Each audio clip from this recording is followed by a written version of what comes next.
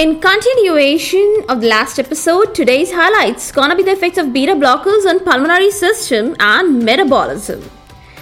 So there's no point in delaying, let's do this. Welcome all to this Pharmacology Difficult podcast. I'm your host Dr. Radhika Vijay, MBBS MD Pharmacology, and this is the audio hub to get the best simplified basic tips, strategies, methods, and lots of ideas to learn better, understand better, and make your concepts crystal clear. If you really find, and if there's a question hovering in your minds, is pharmacology difficult? Lend me your ears for a while and let in the magic of knowledge.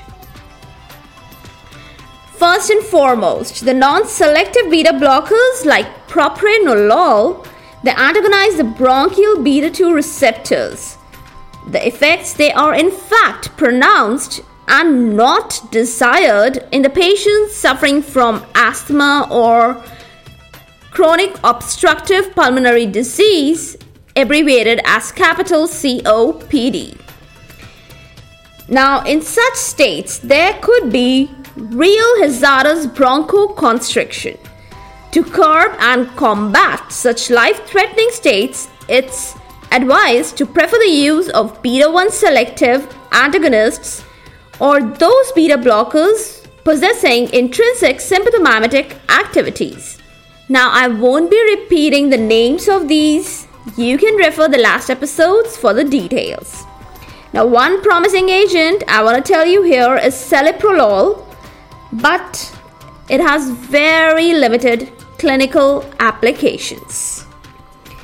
Let's discuss the beta blocker effect on metabolism. Now, this one's gonna go in details. Mainly affected is the metabolism of carbohydrates and lipids. You really need to cram or at least remember some of the important points. The first one is that glycogenolysis is the effect of catecholamines. Hence, in the hypoglycemic conditions, the glucose is mobilized. Second important point. There are many drawbacks which are associated with the use of non-selective drugs like propranolol. What are these drawbacks? Well, it could be the delay of the recovery from the hypoglycemia, especially in subjects suffering from insulin-dependent diabetes mellitus. Secondly, these drugs, they block the glycogenolysis, which I just mentioned, and they also mask the hypoglycemic effects, or I should say the hypoglycemic sign and symptoms like tremors, tachycardia, nervousness. And therefore, they interfere with the counter-regulatory effects of the catecholamines during the hypoglycemia. So all in all, what are you in for? There should be great supervision and monitoring. That is the essence of the administration of these drugs in the diabetic and the hypoglycemic conditions. Now, these drawbacks that I just told you, they are eliminated, they are lowered with the use of beta-1 selective antagonists. So that was especially, I was talking about diabetes mellitus, hypoglycemic conditions. Let's get to know another metabolic effect of beta blockers, that is in the fatty cells, or in other words, I can say that what is the effect of beta blockers in the lipid metabolism? Now, there are few facts and again few points you need to know and remember. The hormone-sensitive lipase in the fatty cells, it is stimulated when mediated by the beta receptors. And consequently, what happens? The free fatty acids, they are poured in the circulation. Now, these are good energy source during the exercise states or conditions.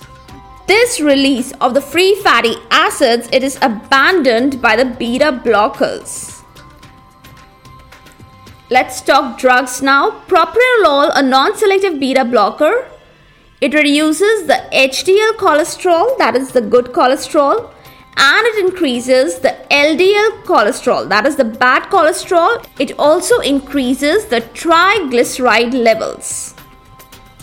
And now you can easily correlate the beneficial effects of selective beta blockers like celiprolol, nebivolol, etc.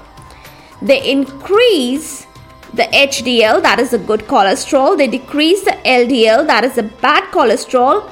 And nothing to be wondered that triglycerides, they are also decreased by the selective beta blockers.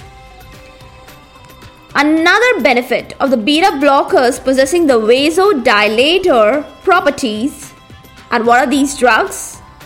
Well, you should remember, but I will be telling you: carvedilol, nepranolol, cardiolol, etc. There are a few more. They all increase the insulin sensitivity in patients with insulin resistance. You can just imagine the double benefits of vasodilating beta blockers. What are these? Well, let me tell you. They improve the insulin sensitivity, exhibit cardioprotection, and also decrease the negative disturbances in the lipid profile in the subject suffering from diabetes mellitus. So in choosing the beta blockers, the wise step is to opt for the beta 1 selective or vasodilating beta blockers. Now, another important effects that you need to know are the potassium uptake. It is enhanced with beta agonists. Again, I repeat, I'm talking about beta agonist. Beta agonists enhance the potassium uptake.